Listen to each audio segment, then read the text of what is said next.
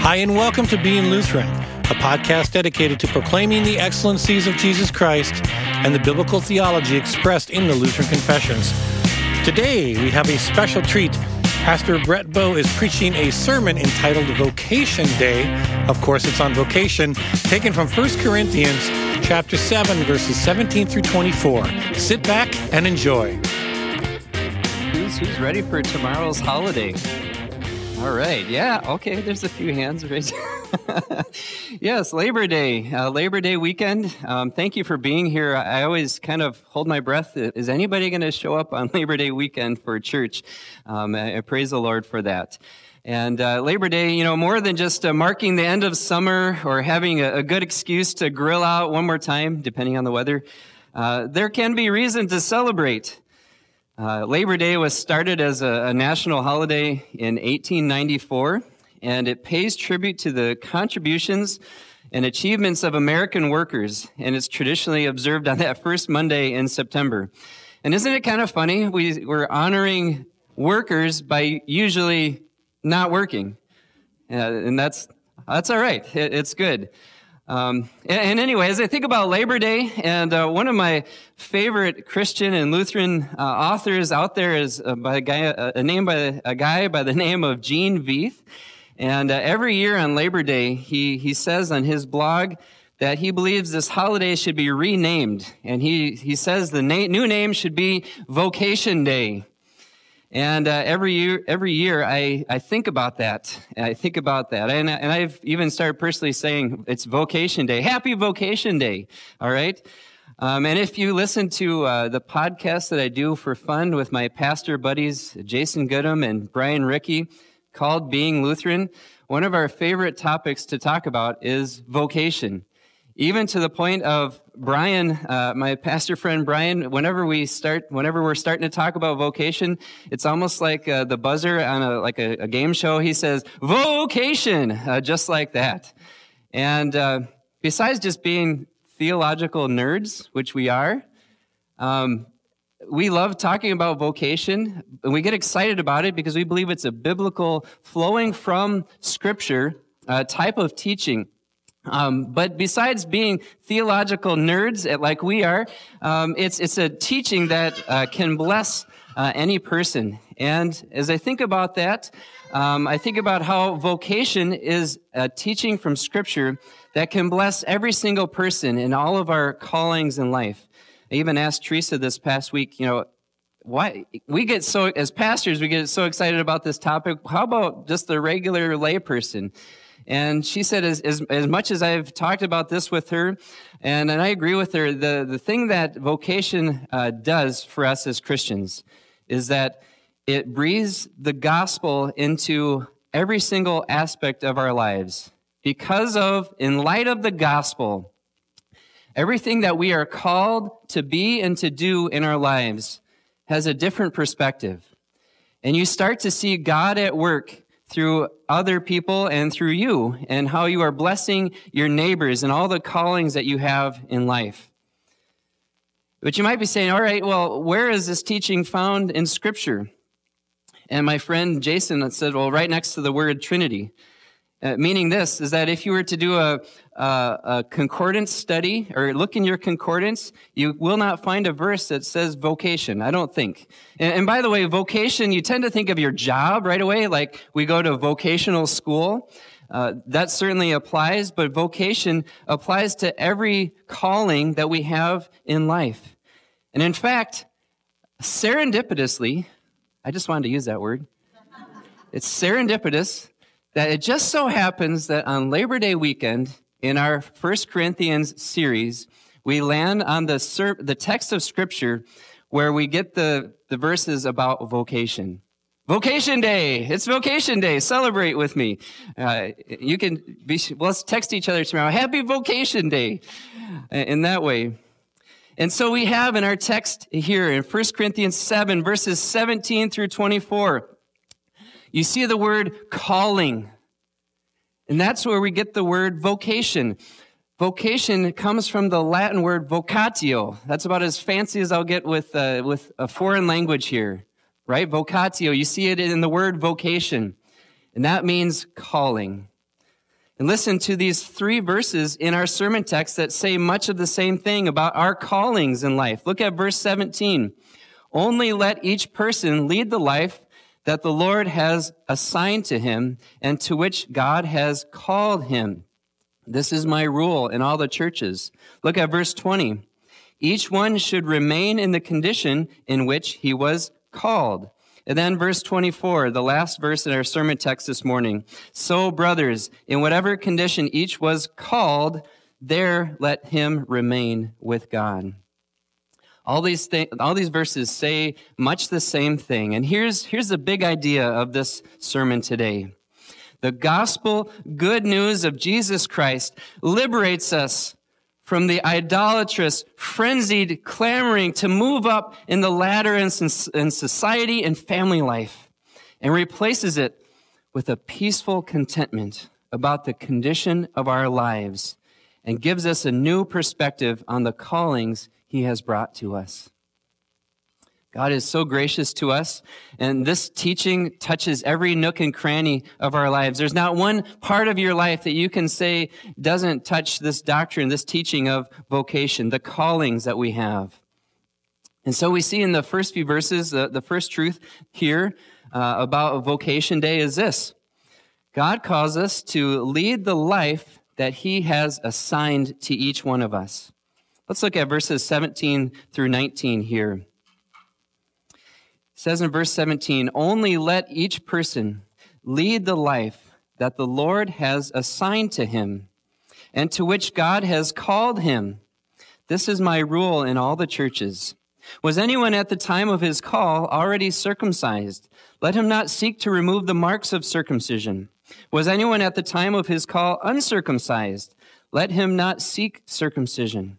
For neither circumcision counts for anything, nor uncircumcision, but keeping the commandments of God. God calls each one of us. Did you see that in verse 17? Each person. The Lord has assigned each person a calling in life. Does that include you? Yes. Yes, it does. Thank you, Maya. Yeah, yes, each one of us is called by God to different callings, different assignments, so to speak. Think about your whole life and everything that you are involved in, be it your job, be it the school that you go to, be it your family, your spouse, your children, grandchildren, all the network of friendships and relationships. Think about your role as a citizen of the state and country and so on.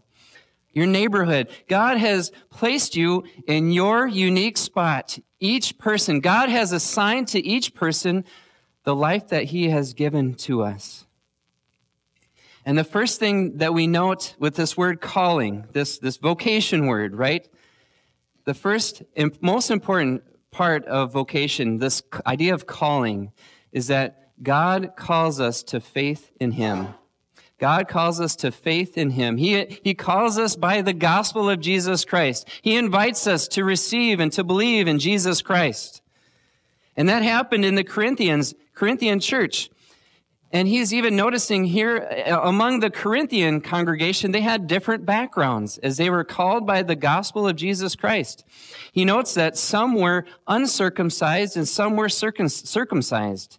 In other words, it was a mixture of Jewish people and non-Jewish Gentile people in the Corinthian church that had come to faith in Jesus Christ. And the first call to believers is to believe in Jesus Christ, to enter his kingdom. It's not to become Jewish, right? He says we shouldn't necessarily seek circumcision. In other words, we're not Jewish anymore. We're Christians. We've been called by the gospel of Jesus Christ. And he's saying the gospel comes to you no matter what your background is. Jesus invites us by the gospel. He calls us. In fact, as his gospel goes forth, it is active and it is powerful to change us, to create in us faith. God calls us by the gospel, despite our background, Jew, Gentile. In our day and age, growing up in the church, maybe not growing up in the church. God calls us, whatever our background is, to himself.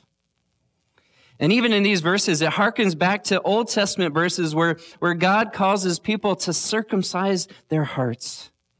He says it's not so much circumcision that counts in verse 19, nor uncircumcision, but keeping the commandments of God. We find out in 1 John 3:23, it says this is his commandment, that we believe in the name of his Son, Jesus Christ, and love one another just as he has commanded us. Our calling as believers in Christ, our first thing of obedience, and that sounds funny, is to believe in Jesus Christ, which is a gift, as we learn from other verses in Scripture. And then it is to submit to God in all areas of life. God has called us into his kingdom. And this word calling, maybe we sometimes think of it for the extra super special things in life.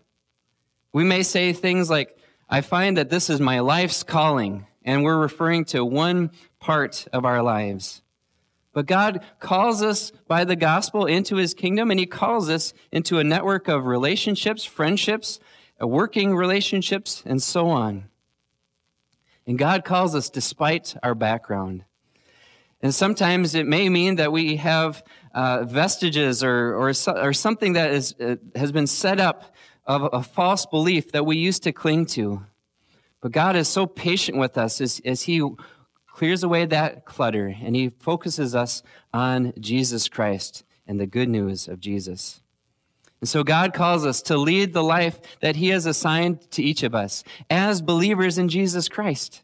We have been forgiven, cleansed by the blood of Jesus Christ. And he has called us, and we start to see our lives in a new light as forgiven sinners, as God has assigned our lives to each one of us. I think sometimes it's also encouraging to think of it this way. I think sometimes people talk about their lives like it's a game of cards, right? Like I just have to deal with the hand that I've been dealt. Have you heard that expression before? Almost as if God had no part of it.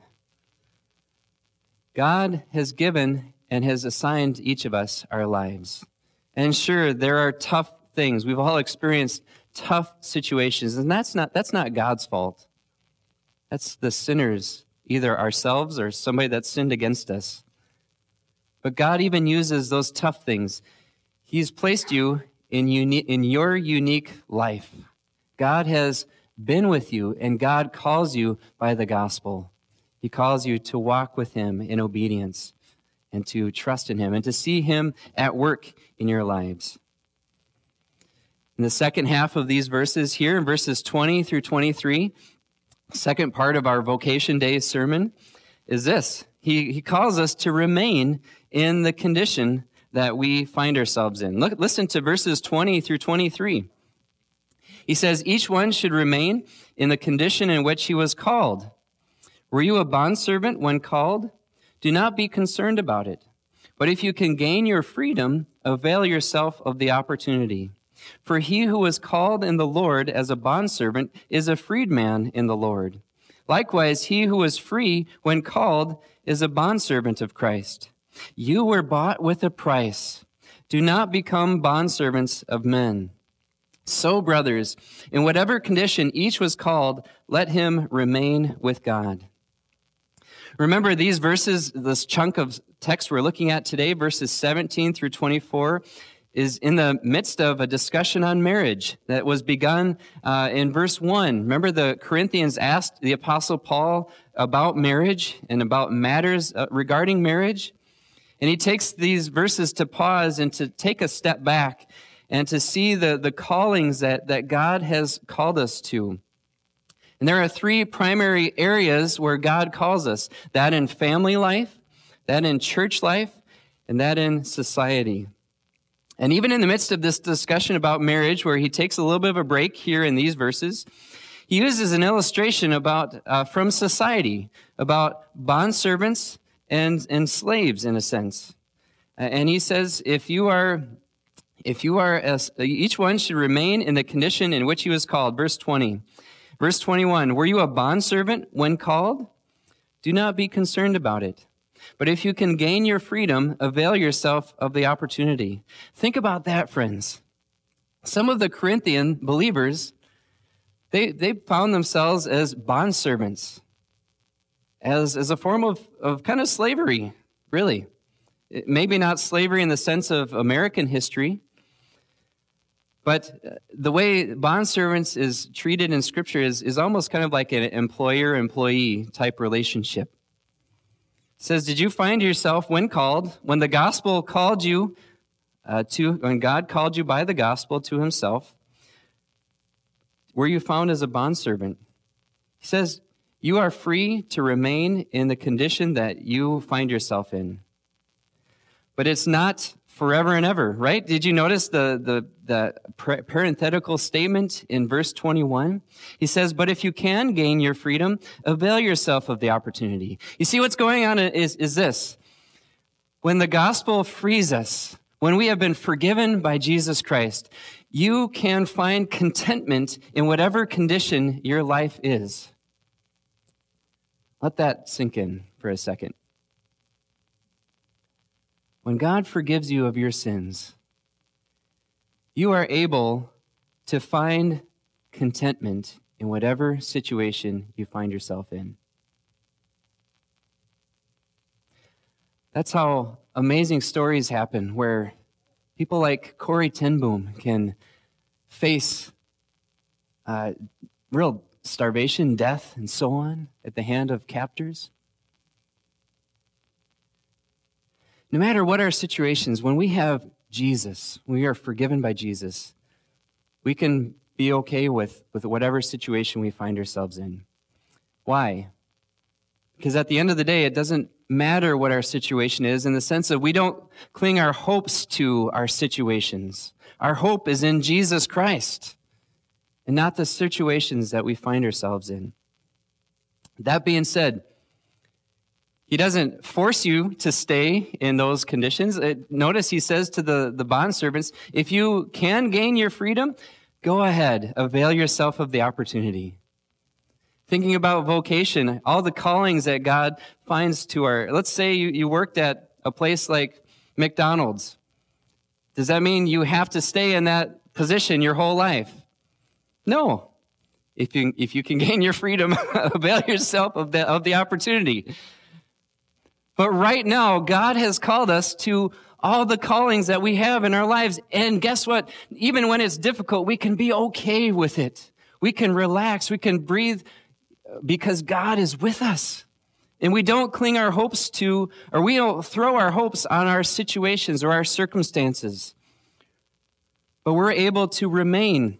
And in fact, we're encouraged to remain in the condition in which we were called. And I love how he uses this. He says, if you were a bondservant, consider yourself a free man. If you came to Christ as a free man, maybe consider yourself a bondservant. I love how there's a flexibility here in that he uses these two illustrations, freedman and servant or bondservant, as a way to think about your relationship to Christ.